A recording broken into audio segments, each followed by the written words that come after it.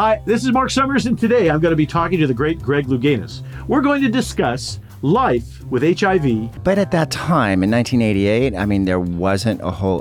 people thought you were getting it from toilet seats, and it was crazy. The value of meditation. I just been doing this meditation or hypnosis for confidence. And surviving failures. So my sole purpose on this planet was to prevent Klaus from winning that gold medal. And I failed. Yeah, really interesting stuff. Don't forget to like and subscribe to Mark Summers Unwraps. The camera doesn't lie, so I think you have to be authentic. And if you pretend to be somebody you're not, I think the longevity in this industry is probably slim and none. There are performance artists. The first one that comes to my mind is, because I went to school with him, is Andy Kaufman. You either love that type of stuff or you don't. I'm not a huge fan of it. I don't get it, quite honestly. Andy and I kind of never saw eye to eye, and I could tell you endless stories about us sort of button heads. And so that's, to me, is inauthentic, although you could say that Pee Wee Herman did a similar thing, and yet that was a much more likable character than the craziness that Andy, in my opinion, tried to pull off. So I think being who you are is key, but it's easier said than done. Being who you are sometimes scares the hell out of people, and they don't want others to find out who that real person is. So I think it probably takes years to become your true self. Hi, everybody. Welcome back to Mark Summers Unwraps. My guest today is Greg Louganis. I'm so excited that you are here for so many reasons. I'm of the proper age when people used to watch the Olympics on television and everybody would stop. Yeah. I'm 10 years older than you, so I know exactly your history, I thought. Okay? You thought. So here's the deal. The reason we started this podcast, and I was approached by many people and kept saying no. And this is all about when you watch somebody either on a Broadway stage or in a movie or a TV show or an Olympic champion, you say, boy, those people are so lucky. And what you don't realize is how hard it is to get from point A to point B. Right. People just assume way too much. Yeah. So I knew a lot of your story.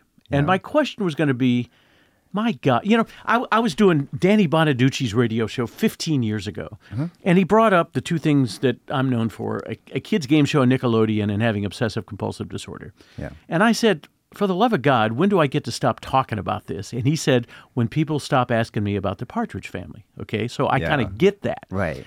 And I thought to myself, how many times is Greg going to have to tell this story to the point where he just doesn't want to do it anymore? And I thought, and we have a mutual friend, Glenn Scarpelli. Oh, Glenn. Love Glenn. I love Glenn. Yeah. And I called Glenn and I said, here's the direction that I want to go. What do you think? And he said, oh, you don't know the real story. And I said, okay, tell me a little bit about the real story. Yeah. And he led me down a path. And so that's the direction I'm going to guide this. But you were nice enough to say before we rolled tape here today that you were willing to go in any direction. Sure. All right. Yeah. How would you describe your life up to this point? Those of us in the public eye got here, whether we wanted to get here or not, somehow we got here, okay? Yeah. Yours is an amazing story because people have not accomplished, nobody else has accomplished what you have done in the diving world. Right. But is that the most important thing that you want people to take away? No. So I wrote my book, Breaking the Surface. That was published in 1995. Not a whole lot of people were out about their HIV status and all that. I felt that was like diving gave me a platform. No pun intended. Pun intended, Yes. right? It gave me a platform to have a voice. And so in using that voice, in 1995, I was able to share my HIV status and what I went through, because I was diagnosed HIV positive 6 months prior to the Olympic Games in 1988. And so, sharing that, that was really about letting go of secrets. And I kept thinking in the process, the truth shall set you free. And so that was the gist of it. But then initially I did it for myself, to free myself. But when I was on book tour and I had these thousands and thousands of people showing up and to sign their book and say, "You saved my life," that was so impactful to me. I was like, oh my God. You had no idea. I had no idea. And some of them, it was, I came out about my sexuality to my friends and family through your book, or I came out about my HIV status, or I left an abusive relationship. You gave me the courage to leave an abusive relationship. There were so many things that people were sharing with me on the book tour that was the most important thing you ever did in your life. Yeah. And so let's step back for a second. Didn't you sort of, I have so many things I want to talk. So Glenn Scarpelli said to me, the question is, or the story is, that you were outed by somebody else. You didn't have the choice to out yourself. Is that a true statement? Oh, okay. Is that a real? Yeah. It depends on the perspective that you're looking at in the time frame. Okay. Well, let's go back. So you're diving. Okay. You hit your head on a diving board. Yeah. You're now bleeding into the water. Well, that's one of the things that when you have an injury like that, it doesn't bleed right away. You did not. No, I didn't bleed in the pool. Everything I read said that you. I know. Wow. I you know what? I don't read my press. Probably smart. I don't read my press, and so they're going to say what they're going to say, and make assumptions that they're going to make assumptions. And so, yeah, when you have an injury like that, think about it. It doesn't bleed right away. No. And all of a sudden, that's in everything that you read. Right. And it supposedly frightened everybody because nobody was aware of what HIV was at the time. And, right. And so that became kind of a non-story. I was also in a country that had they known my HIV status, I wouldn't have been allowed because there was a travel ban. I didn't know that. Is it Korea? In Korea. Oh, yeah. No kidding. Yeah. So I wouldn't have been able to compete at that in Olympic Games. Oh, my. But anyways, yeah. So the whole blood in the pool and all that, that's like a crazy, it's very dramatic. But not true. But it's not true. Oh, my. No. The only people that were in potential harm's way would have been the doctors, Dr. James Puffer and Ben Rubin, because they direct contact with the blood, and my coach. So, that was the only, real concern. But at that time, in 1988, there wasn't a whole, people thought you were getting it from toilet seats. Yep. And Nobody it was knew. crazy. I always tell the story. One of my dearest friends was diagnosed very early. Yeah. And was moving back to New England. And I was helping him move. And he was drinking a can of soda.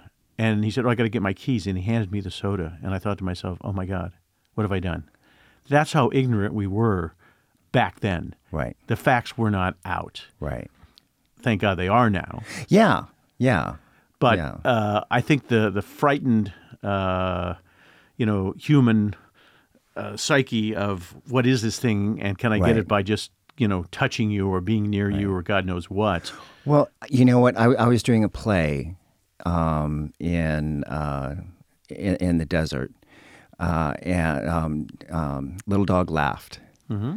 And Don Lewis and Brian Normoyle, and opposite, Brian. And we had a scene where we were kissing. And like the first night with an audience, I was like shaving really quick, and it's like cut my lip. Like I was freaking out. Really? Yeah, I was like, what do we do? What do we do? Because I wanted to protect him. Yeah. And, we didn't know at that time, undetectable, then you can't transmit, untransmittable. Mm-hmm. So it was before that time.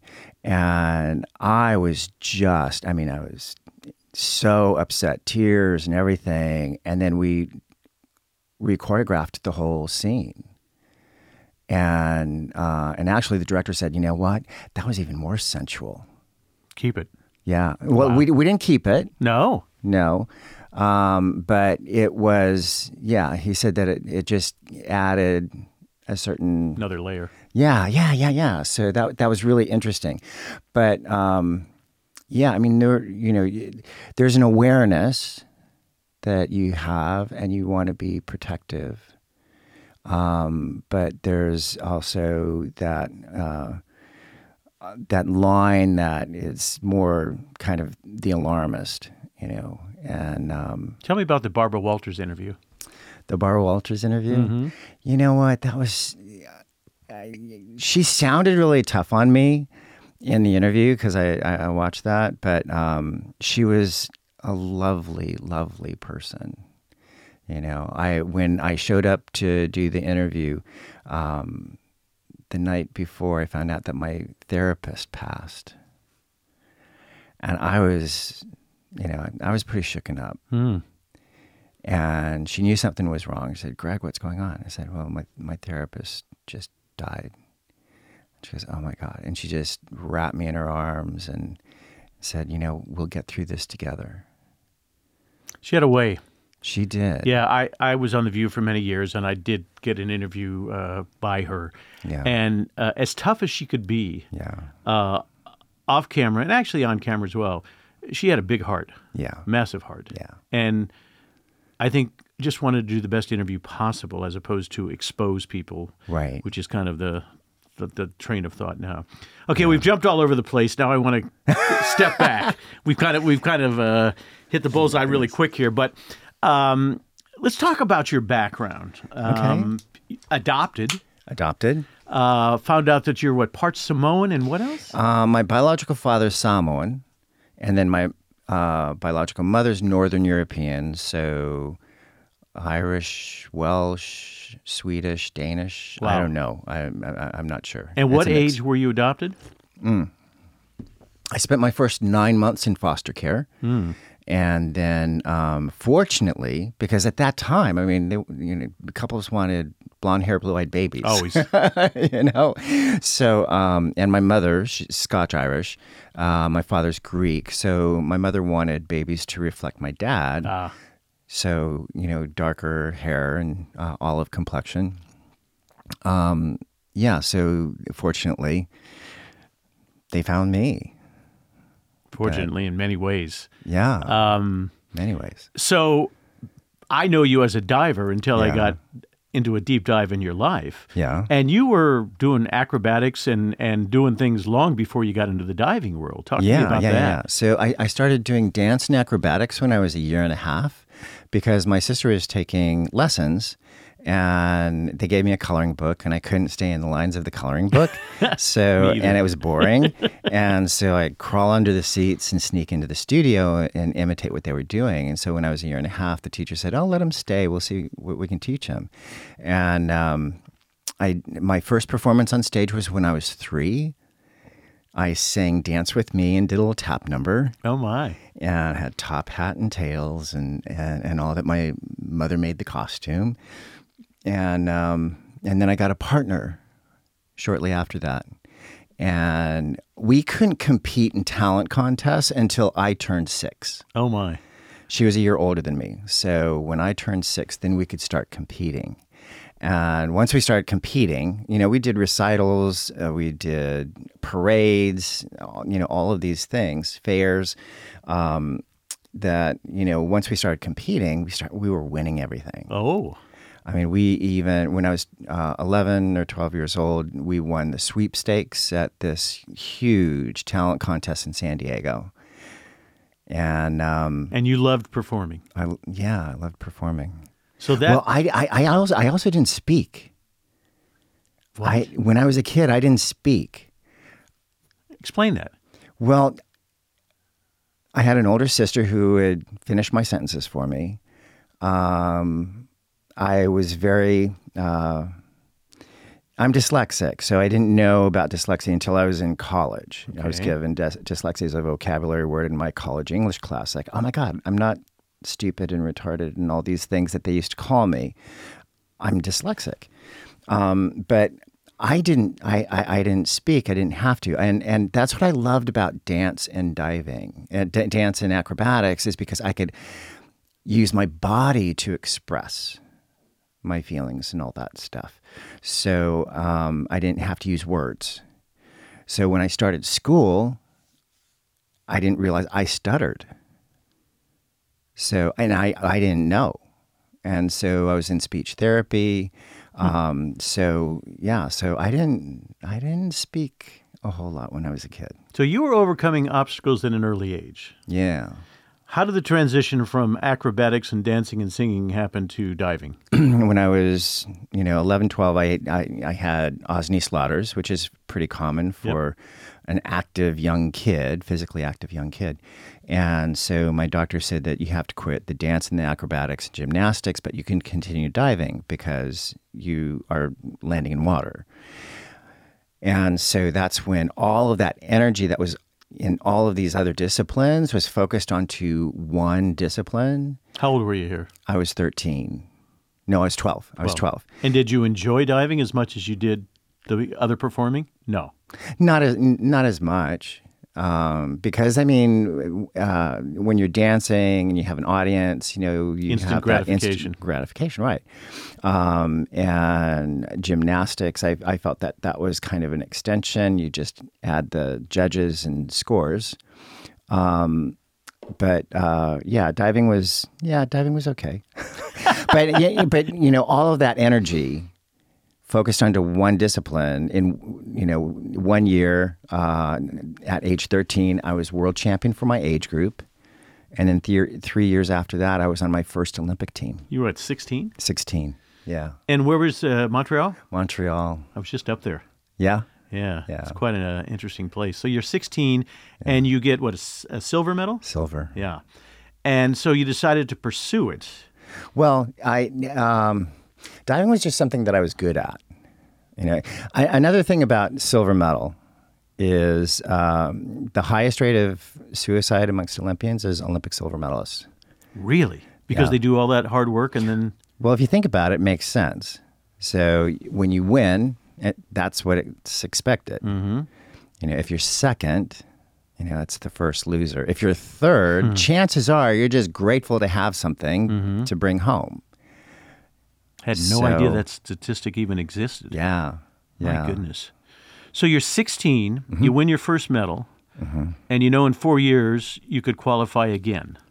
Did you have any idea where this was leading? Well, I knew that it was a way to college, because in diving, I could get a scholarship and I could go to school. That was my education. So, so that's, it served, a higher purpose. But you were a theater major, weren't you? Yeah. So you kept that going. Yeah. I was drama. I was in the BFA program at University of Miami for my first 2 years. Then you transferred. And then I transferred to UC Irvine. Graduated there with a bachelor's in drama, minor in dance. And so was diving just something to do, or were you passionate about it? Well, it took it took a lot of different hats, basically. Initially it was like something I was good at, and it was providing me with certain things: college education, travel, some nice perks. It wasn't until I started diving with Ron O'Brien, and he saw something in me, and he was the one who really kind of tore down all the walls, because from my beginnings, adopted, didn't speak. There were so many things to get to who this person is, Greg Louganis. And he was just taking down walls, building trust. And that's the reason why we were able to dominate the sport of diving for 10 years. And you truly did. And yeah, we did. We were an incredible team. And I couldn't have done it without him, because he kept me motivated. He kept me He knew that I was a performer and not a competitor. And so he tapped into that. One of the games that we used to play in training was the 700 game. What's that? On 10-meter platform, for me to break 700, which was a huge point barrier, 700 on 10-meter platform, I had to average 8.5s or better on all 10 dives. I was watching lots of video on you last couple of days. You did that on a consistent basis. Well, but and we made a game out of it. But you made it look effortless. When I watch that stuff, and I know how hard it is and how many hours of practice, or rehearsal, if you're going to look at it that way. Mm-hmm. And it just never seemed like it was work to you. It just seemed natural. But that's the trick, right? Yeah. Because you, as a performer, understand that. You have to make something very difficult look effortless. Yeah, never let them see you sweat. Right. Really comes through on something like that. Yeah. And, I watched 15 minutes last night of you getting all those 8.5s and higher. Here's the thing I noticed, though, and correct me if I'm wrong. You were excited when you won, but I never saw oh my God, this is the coolest thing ever feeling. Am I wrong? There was hugging and pats on the back. Okay. So probably the closest that I had been to that would have been 1982 World Championships, 3-meter springboard. I have a few moments like that in that decade of dominance, right? So 1982 World Championships, Guayaquil, Ecuador. I remember we were being introduced because we go reverse order of finish from the prelims and semis. So I won, so I was going last. And then Alexander Portnoy was just before me. So he was second to last. And I remember as we were being introduced to the audience, he was introduced, Alexander Portnoy from the USSR, from the Soviet Union, Olympic gold medalist, 1980.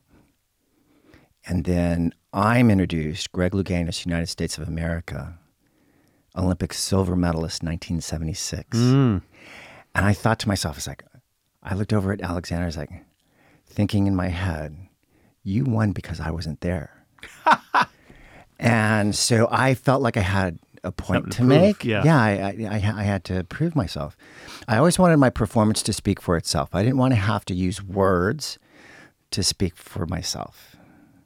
And so we're going through the competition, comes down to the last dive. I look up at the scoreboard to make sure that they have the correct dive number. And I see my score flashing on the board. And I realize, oh my God, I already won. So I didn't have to do my last dive. Really? I mean, I think it's still the highest point spread that anybody's won any world or Olympic competition. So you must have been so at ease. That was, and that, there was joy in that. Had to be. Experience. 1984, the men's 10-meter platform. I felt like that was a dream come true competition for me on 10-meter platform. Ron O'Brien kept telling me, just keep dancing, just keep dancing, just keep dancing. And it was just like, and we were. I mean, it was so, the connection was so incredible. And it did feel like a dance. And I broke 700. I mean, I know, I got to my inward 3.5 and I was thinking, okay, if I can get through this one, then chances are good. I got this. And then there's that fear of, there's this fear of success. What if I do it? What's next? And that. Wait a minute. Fear of success. Yeah. Explain that. Well, what do you have to look forward to after that? If you achieve your goal, then there's a fear. It's like, okay. And you were really young. Well, I was 24. Yeah, That was really young. Yeah. But also the fear of failure. What if I get so close and I never get there again? So all this is going through your head? Through the various times in the competition, because your mind races. Your mind's racing with thoughts and ideas and scenarios that you're making up. What ifs? Yeah, right. But ultimately, with each dive, and this is something I learned, in peak performance. You gotta let all that shit go. Not easy. You gotta allow your body to do what it was trained to do and trust it. And be aware. Because if you're thinking, it's like, oh my God, I did this. You can think yourself right out of it. Right, exactly. Yeah. Exactly. But you were so flexible. You were like Gumby to me when I watched you on those things. Yeah. You were in such great shape that, once again, you did make it look effortless. Yeah, all right, so let's take a step back from where we are now, because we're going to come back to it. When did you realize that you were gay? What age? I always knew that I was different. I didn't put sexuality to it. And also, the kids, I'm sure, saw it in me, because I was called fag and sissy boy and all that stuff. Now, what do you think brought that on? Were you feminine in any way back when you were diving or acting? Probably. Probably, huh? Yeah, probably. Huh. Yeah. And also, I was in dance and acrobatics. It's not exactly the most masculine thing. Yeah. So now you go and win. How many medals at the Korean Olympics? You got 5. Well, okay. So silver medal in '76, Montreal, my first Olympics. I did make the finals in the 3-meter springboard as well, because I won the Olympic trials in '76. Won the Olympic trials in '80, but we didn't go. Yep. And then won the Olympic trials in '84. We only had 2 events at that time, so 3-meter springboard, 10-meter platform. So 2 golds in '84, and then I repeated that in '88. So you walk away, and one would think, wow, so successful. I always go to Mark Spitz, everybody thought he was going to be a movie star and all this stuff. What happened for you after those momentous occasions? Well, I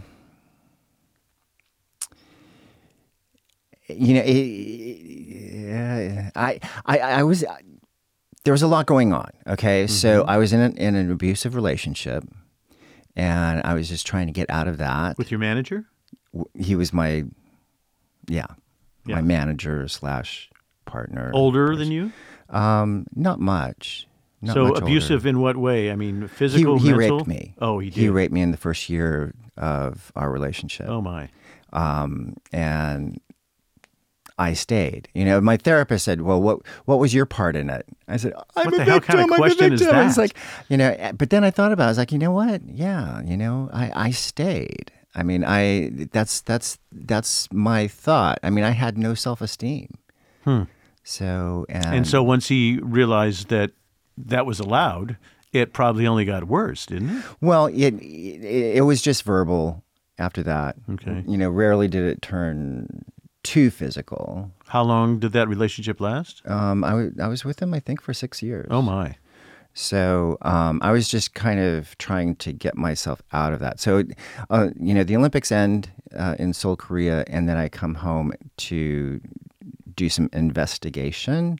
What's that mean? Well, I wasn't allowed in the office because I'd screw everything up. So when he would go, then I would sneak into the office, and I found where the keys were and did some digging. I only had $2,000 that was in my name. What? Everything else was in his name or held jointly. And so then... You were basically broke. Yeah. So then, I went to a dear friend of mine, Debbie Shawn, who's an attorney, and she said, okay, we're going to do this, this, and this, and this. And she was, at that time, on pretty good terms with Jim. I said, okay, this is what we're going to do, And so we got everything transferred appropriately. And then I eventually was able to break off the relationship myself. Yeah. And did he go nuts? Yeah, he did. Yeah. And so how does one deal with that? Oh, lots of therapy. I bet. I bet. So you break up this relationship. You've just walked away with all these medals. Yeah. What was your game plan? Well, I didn't really have a game plan. Were you getting offers to do commercials or be on TV? I did a number of things. I got a lot of scripts that, we wrote you in, and I'd read the script, and it was just... As Greg Louganis? Yeah, Okay. and it was horrible because it wasn't me. Right. So at what point do you decide, I'm no longer going to dive? Does your age creep up and say enough, or what makes that decision for you? Well, being diagnosed 6 months prior to the Olympic Games, I thought I was done. I didn't think I would see 30.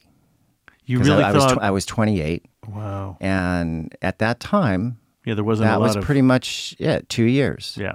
2 years after you're diagnosed, you're gone. And so... Were you in the frame of mind as, I'm checking out? Yeah. Really? Yeah. Yeah. The only thing that kept me really distracted was, getting away from this abusive relationship and trying to get my footing. So in the process of getting my footing, I did Cinderella. I, had a few other things that came up and happened. I really got into the dog world.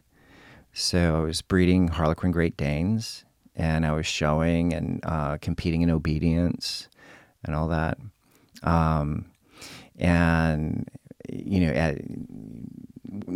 Once I left gym, I was seeing Steve Kometko. And so Steve said, I want a little Jack Russell that I can travel to the film festivals with, because it was during the time of Frasier and Eddie. Mm-hmm. And so I said, okay, I'll do the training. So I did the training. And so, Jack Russells can be nuts. Yeah. And she was. And I have a part Chihuahua, part Jack Russell, so I know what's going on. Oh, my God. Yeah. And she became my superstar. I mean, she competed in obedience. She went her CD, her beginning novice title, CD to UD, her most advanced obedience title in 8.5 months. I got a COVID dog. Yeah. We had dogs in the past, and then there was this long gap, and my wife said, I want another dog. And I thought, it changes your life, and you can't go and do this. So, of course... we get this little dog that I didn't want. Mm-hmm. And the first day, he's sitting on the couch, teeny little bundle of fur, and his name was Charlie. And I said, Charlie, do you want kisses? And so I would kiss him under his neck. And, now, before he goes to bed, I got to kiss him under his neck. And not only do I kiss him here, but then he turns his head and wants me to kiss him on the other side. Right. And so they're just magical little beings. I was going through the IL-2 treatments, which IL-2 was heavy duty. And it was like you can't regulate your body temperature. It feels like the absolute worst flu that you've ever had. And I was doing these treatments once a month. So that was and it was a week. Of hell? Yeah. And so... eventually I said, I can't do this anymore. There's a thing, quality of life. I'd rather have the quality of life. But this was when I had my Great Danes. And so when I would go through the treatments, the Danes were a reason for me to get up, to motivate you. Yeah, to get out. They comforted me when I was not feeling well, when I was down for the count. And, they were just really, my reason, my reason to continue. It's a good thing that you had that. Yeah. I mean, it's easy to give up. Yeah. When I first got diagnosed with cancer and they told me they had to do a needle to take a bone marrow thing, and I walked out of the doctor's office, and my wife said, "Where are you going?" I said, I can't do cancer. Let's just go home and forget about this. And eventually got talked back and went back. But I'm not playing tit for tat here. But going through chemotherapy is not the most fun in the world. I had it the first time for 2 years, several times since then. But you do have those mornings where you wake up and say, I can't do this anymore.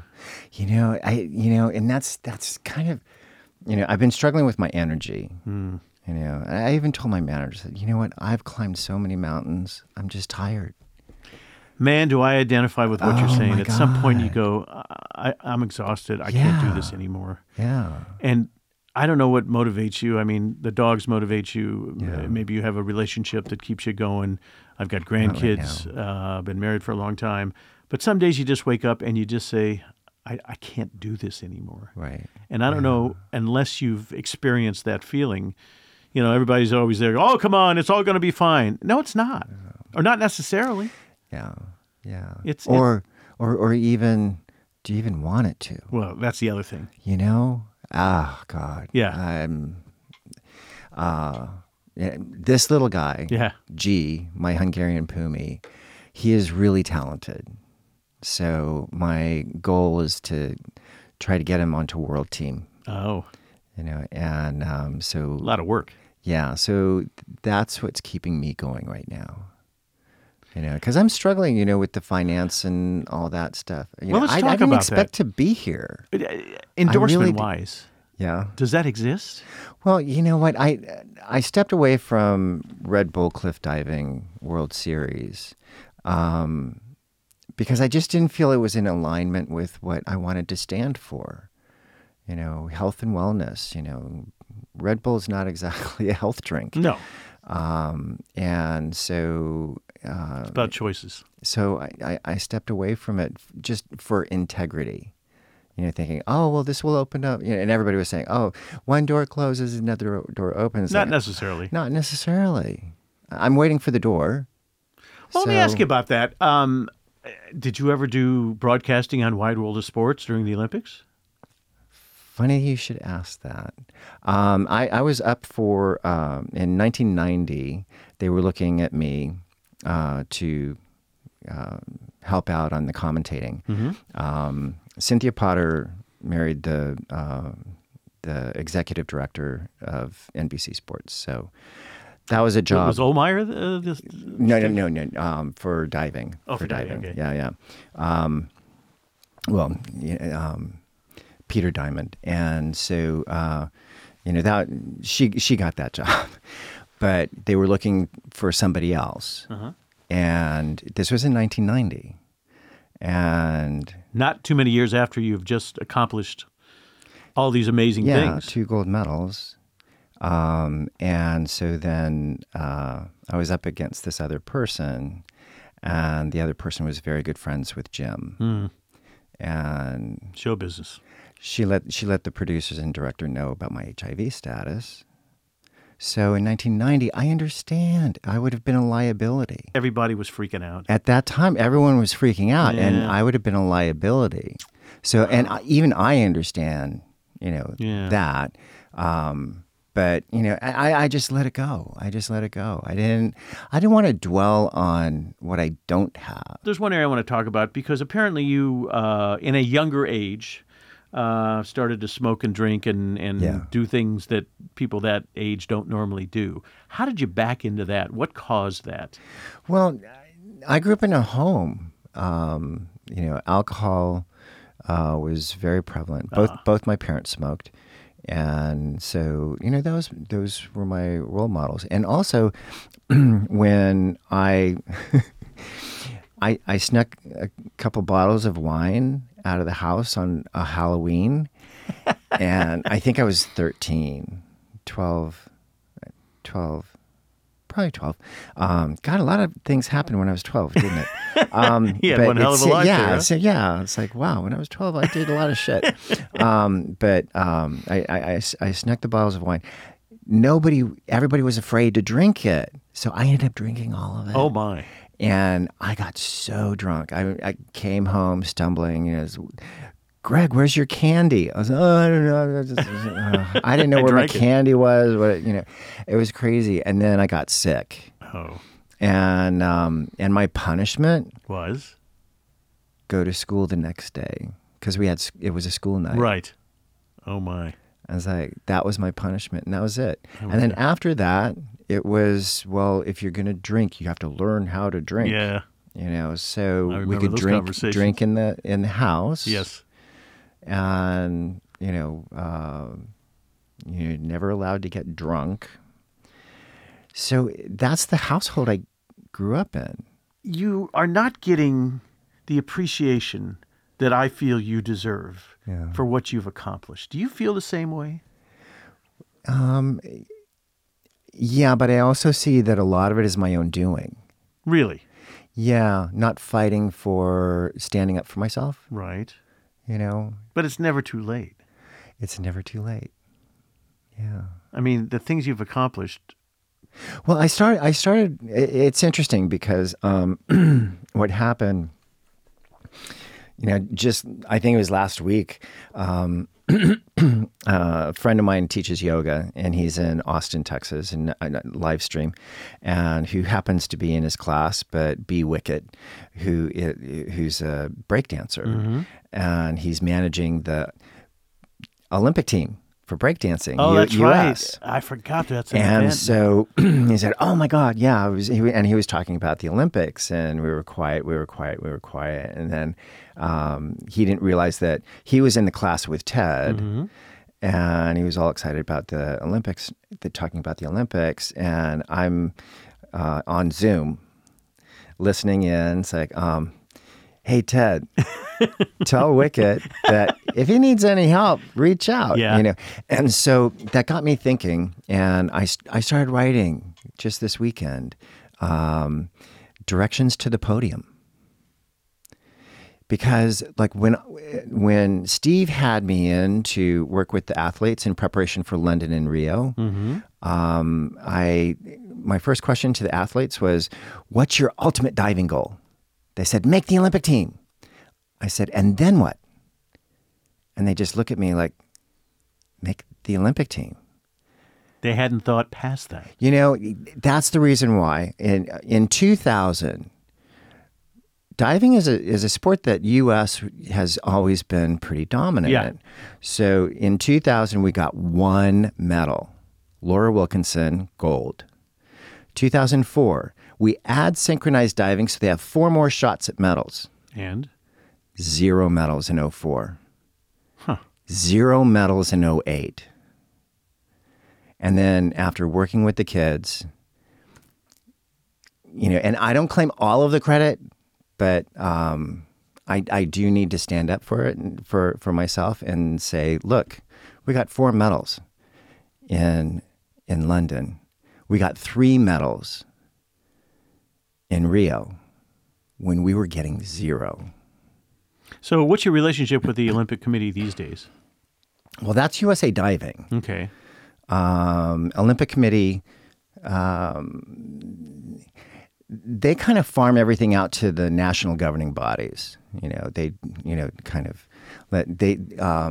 The things that they do are more organization. Like, okay, so Janet Evans, she's, rocking it out, getting ready for 2028, getting people, volunteers, and the excitement around that.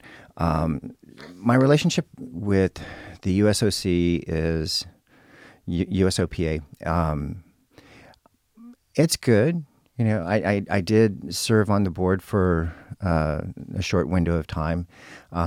It just felt, for me, politics is not exactly my thing. Mm-hmm. And there was a lot of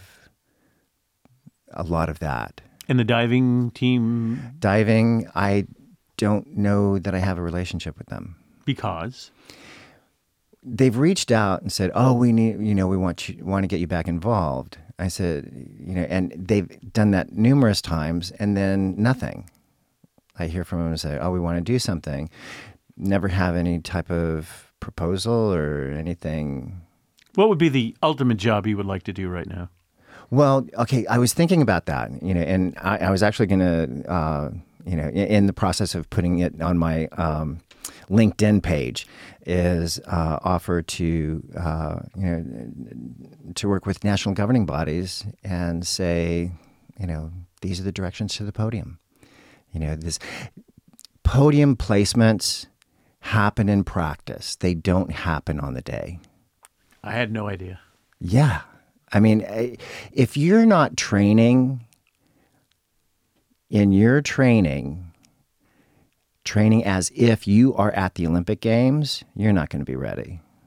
Makes sense, but Yeah. I just never thought about that. Well, I broke 700 in practice before I ever did it on the world stage. Yeah. You know, I mean, it's a process. It's a you know, process. I mean, it just doesn't happen overnight. yeah. Wow, that's fascinating. Yeah, I mean, it's like what, Jerry Mitchell, I think, choreographer, you know, that's what he always says is play full out, dance full out. Yeah. You know, and it is. You have to practice full out. Otherwise, there's no point in doing it. There's no point in doing it. And also, you're not going to be prepared. Yeah. Yeah, 100%. You can't all of a sudden turn it on that one day. Right. You've got to be at peak position every time you go out there. And also, what I work, you know, because I also teach visualization, is that I encourage the people that I work with, don't visualize perfect. And people miss that. Yeah. Because oftentimes we make subtle little mistakes and errors, which are habit. And so chances are we're going to repeat that habit under a stressful condition. So we need to prepare for that. So if you're ready for it, then you can make the adjustment necessary instead of panicking. Because if you think about it, a dive takes less than 3 seconds. I know. A dive takes less than 3 seconds. And But the preparation. In that 3 seconds is your creation. Yeah. Because there's no wires, there's no mirrors, that's it. And it's chaos. It is chaos. Because all you're doing is falling. I saw you do one dive where you were doing a handstand. Yeah. Yeah. And then, you know, when you're standing like that, and you were up there 5, 7, 9 seconds, something, you up there seemed like a hell of a long time. Well, you have Is to your mind going crazy? You have to show control. Yes. So, is your mind going crazy? Are you thinking too much about what's about to happen? The most important thing is shutting off your mind. Really? Yeah. Just do what you have to your instincts... allow your body to do what it's about to do. In practice, you have done that dive 1,000 times. 1,000 times on all these different types of takeoffs, and you have to be sensitive enough to feel what is appropriate in order to be as successful as you possibly can be on that particular moment. You know, because like I said, I mean, okay, so less than 3 seconds, you know, so in a single competition, like an Olympic Games, since we had prelims, finals, 3-meter springboard, 10-meter platform, I had 42 opportunities to practice peak performance. Each one of those dives is a new creation. You can't repeat. There's no repeating anything. You can't cross the same river twice. You know? Never thought about it that way, but... So, you know, that's your creation. If you're stuck in what you did in the past, oh, I did this dive there, here, you know, no. Or another mistake a lot of athletes make, I can see it when they're competing. They're trying to control the environment. And you can't control the environment. No. You have to embrace the environment. You have to allow that to be a part of the experience. And also peak performance, you can experience in so many different ways where, you know, everything feels like in slow motion and you're in so much control. Other times, you know, you take off the board and you're in the water and you're wondering what the hell happened. Your focus can be different. Like, you know, at World Championships, I was aware of every little rivet on the board and the surface of the water, you know, how the spray was hitting it. I was so aware, acutely aware, narrow focus. The only thing that existed was me and my coach. Everything else was in a blur. 1984 Olympic Games, I'm aware of Tom Bradley coming into the stadium late. It was like we already did one dive, I think. I said, "Hey, Tom, you're late." He said, "Yeah, Greg, I'm trying to find my seat." That was the experience. I was aware. My awareness was so expanded. I mean, I was aware of the lady in the flowered hat in the fifth row, three seats over. And I was aware. I was aware of where my mom was. I was aware of where my dad was. They were going through a divorce. So they were not sitting together. They were not sitting together. And it's like, what was their reaction when you were doing all this? My mom, all she wanted for me was to have fun. Mm-hmm. That's all she was concerned about. Your dad? This was my feeling. This is what I did to myself. Was I had to win in order to be worthy of his love. Oh, my. So a lot of pressure. So that was, yeah. So but when you won. It did evolve because, you don't hold on to those things for 10 years. And I dominated the sport for 10 years. So no, but you've got to evolve. In order to be successful, in order for me to have as much success, I had to evolve. What year did you meet your birth parents? I met my biological father. It was after the '84 Olympic Games, and I was in Hawaii, and I was doing an appearance for Speedo. I was with Speedo at the time, and my host says, "Greg, your father's here." I said, "What? My father would have told me if he was coming to Hawaii." I said, No, your biological father, and he wants to meet you. You had no idea. And I was like, "Oh, okay." And so he asked if I wanted to meet him. I said, "Yeah, sure." And so I met him, and it was so emotional for him. I mean, he was crying. He was apologizing. He was, so, distraught. It was like, wow, and I wasn't sure because like the age that he gave me, I said, "How old are you?" Because what I was told is both my parents were 16 when I was born. Not the case? And he would have been older. He would have been like 20. And so I was like, well, that's not jiving. And what I was reminded later was that in 1960, they lied about that for statutory rape and all of that stuff because my mother was 16. Did you keep a relationship after that? Yeah. Nice. And Fuvali Lutu. I have a half-brother and two half-sisters, so Malcolm and Sherilyn and Geraldine. Where do they live? In Hawaii. They do? Yeah. And I adore them so much. So we were doing a screening of Back on Board in Hawaii, and I was telling my now ex-husband, Johnny, I said, "Don't be surprised if my father shows up." He said, "Greg, your father's been dead for ages." I said, No, my biological father." I said, "Oh." And so then he showed up and goes, "Oh my God, that is your father." Really? Yeah. And I heard that there was going to be a Lutu family reunion the following year. And so I reached out to my brother Malcolm, and I said, "Malcolm, do you think it'd be okay if I came to the reunion? Would it be okay?" Are you kidding me? And they said, "Oh my God, Greg, if you talk about us, we can talk about you, and we can share." And oh my God, yes. Did it happen? And so it did happen, but what I wanted to make sure that he was in fact my biological father. So I did Ancestry.com DNA and found out that he was in fact my dad. Nice. But I also got a message from somebody who said, "Look, I know who you are, and you came up as a leaf on our family tree, and the only thing we can think of is that you might be my aunt's son." Your mom. Yeah.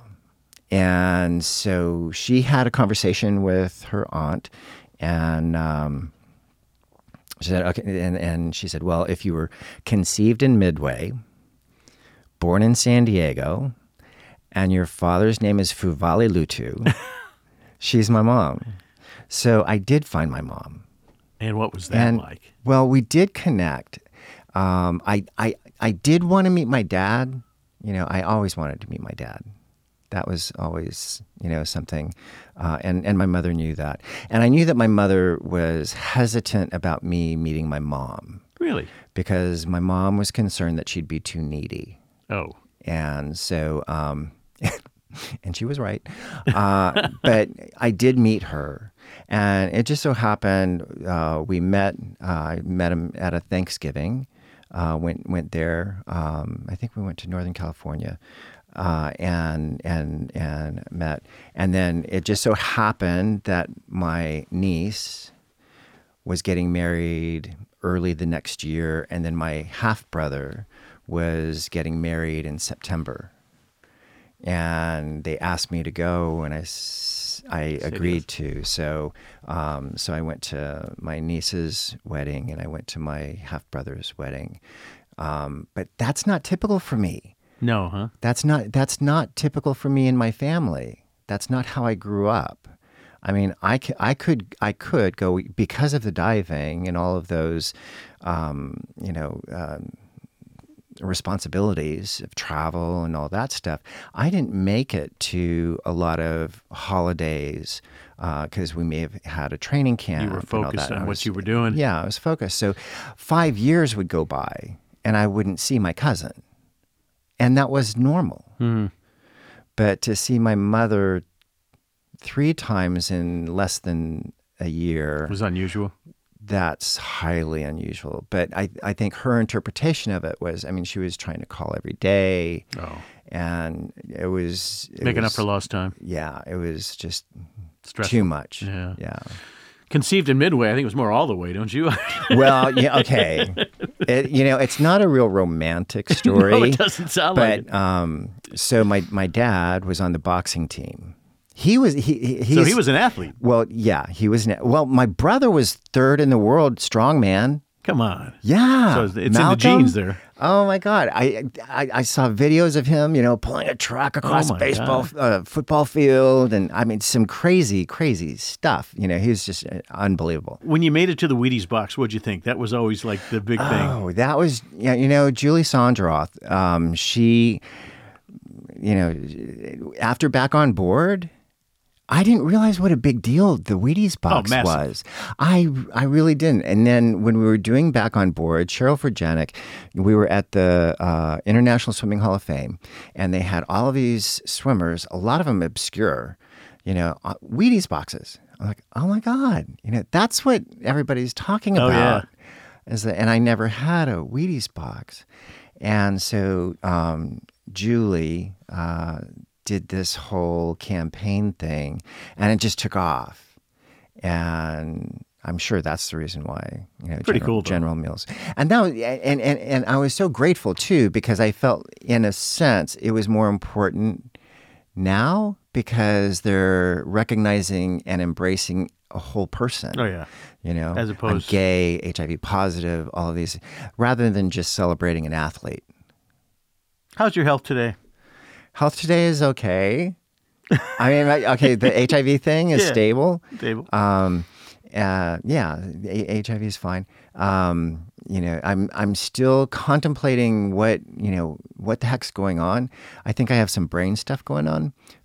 So I was watching this interview with Dr. Daniel Amen, and he said that concussions could be accumulative.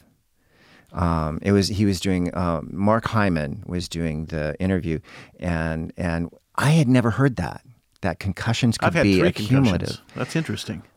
Yeah. So anyways, I was very curious because I was super, super depressed at the onset of the pandemic, quarantine and everything. But I knew it was something more. There was something more to it. And so scraped the money together to get a SPECT scan. And they found damage consistent with blunt force trauma. Really? Yeah. Because I hit my head in 1979. I was 19. I was in Tbilisi, Russia, in the province of Georgia.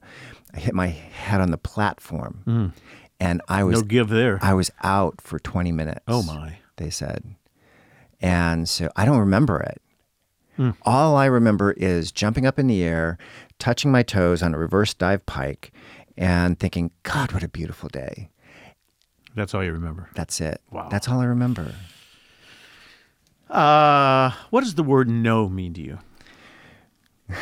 The word no. Mm-hmm. Oh, gosh. It depends on what context, because no could also mean maybe. Okay. But that's positive. See, to me, I talk about this in my show about I never accept the word no. And to me, no is just another word for not yet. Okay. Okay. So Okay. I'm going to play analyst here, and I have no degree, and I'm not a doctor, and I don't play one on TV. Okay. But a few minutes ago, you gave a tutorial on attitude and what you have to think as you're going up there diving, and the positivity that one needs. I don't know if you knew you were doing it or not, but I soaked it all in. And see, to me, that's valuable. That just being in the presence of the U.S. diving team and teaching them these elements would be amazing. Yeah. And so I guess my question to you is, and you can say, you don't have to answer anything that you don't want to. Do you feel at times you've given up too easily for goals that you wanted to attain? Or do you think you've given it 110%? Because you gave 150% when you were diving, and obviously when you're performing. But the little thing that's seeping through to me, and don't take this the wrong way because I am a huge fan of yours, is that there are things that you want to accomplish, but you're hesitant because you're afraid to hear the word no. Okay, I understand, I think, what you're saying. You have so much to offer. I think it's more of a self-esteem thing. Okay. I'll accept that. For me. Yeah. For me. So how do you overcome that? And that's what I'm working on. Oh my God, I've got I just been doing this meditation or hypnosis for confidence. And also I've been working with Dr. Steve Small. He does quantum healing, energy. And so he gave me this device to kind of track where I'm at, and what I'm finding that a lot of stuff that kind of, you have generational trauma, kind of stuff, and another big underlying thing is self-esteem. Always. So that's what I struggle with. But think about this. What you accomplished I know, in your isn't 20s is insane. Yeah. I mean, it's crazy. It is. And it's now, crazy. How old are you? 60? 63. 63. Okay. So at 63, you've done things that most humans couldn't even think of accomplishing. Did you see The Weight of Gold? No, I did not. On HBO. Michael Phelps, David Budaya. Anyways, David said that he was warned about the post-Olympic blues. Did you have them? Yeah. You did? Well, I was warned about the post-Olympic blues by Pat McCormick in 1976. Saying that you're at this high, and then it's all going to go away, and how do you deal with that? Yeah. I was the one who told David. Beware. But about the post-Olympic blues. Interestingly enough, he couldn't name my name. And you talked about homophobia. Yeah. I don't think anybody cares. I know. No, but there's certain associations. No, I don't think so anymore. I think you're putting too much emphasis on that. No. Really? This one I know. Seriously? Yeah. In 2023, people give a shit if you're gay. Yeah. His coach wanted to pray the gay away. Oh, Jesus. Yeah. I don't even know what to say. Yeah. It's just frightening to me that still exists. Yeah. Oh my God! It's insane. And it's crazy. But I also understand too that it's more of a reflection of them, not me. Yeah, of course, 100%. Yeah. It's their ignorance. Yeah. Been unwrapping Greg Louganis. It's been a fabulous conversation. We'll see you next week. Take care. So I signed off, but now we're back because you just revealed something to me that through all my research, and I do pretty good research, I didn't know, that at one point you wanted to take your life. Explain the story.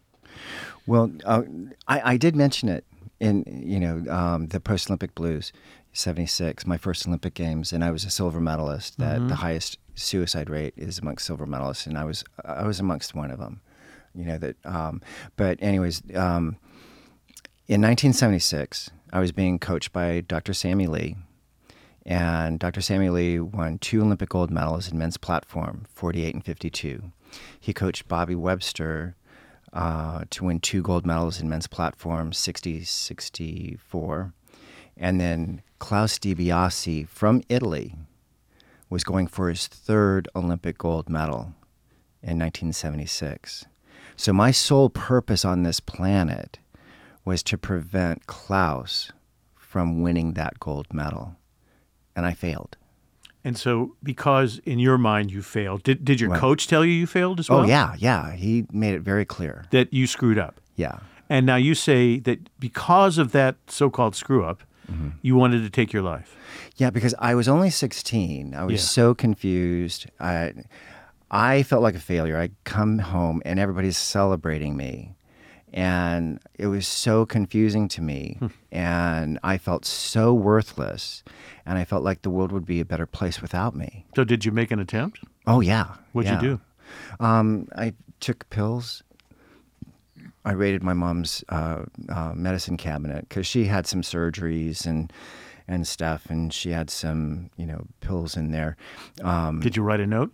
Yeah. Did somebody discover you, obviously, and said, what's going on? And they pumped your stomach, I'm assuming? No. What happened? Probably the combination of drugs that I took kind of offset each other. So, I woke up the next day really kind of hungover and stuff. And I had to go to diving workout. So I drove to dive workout.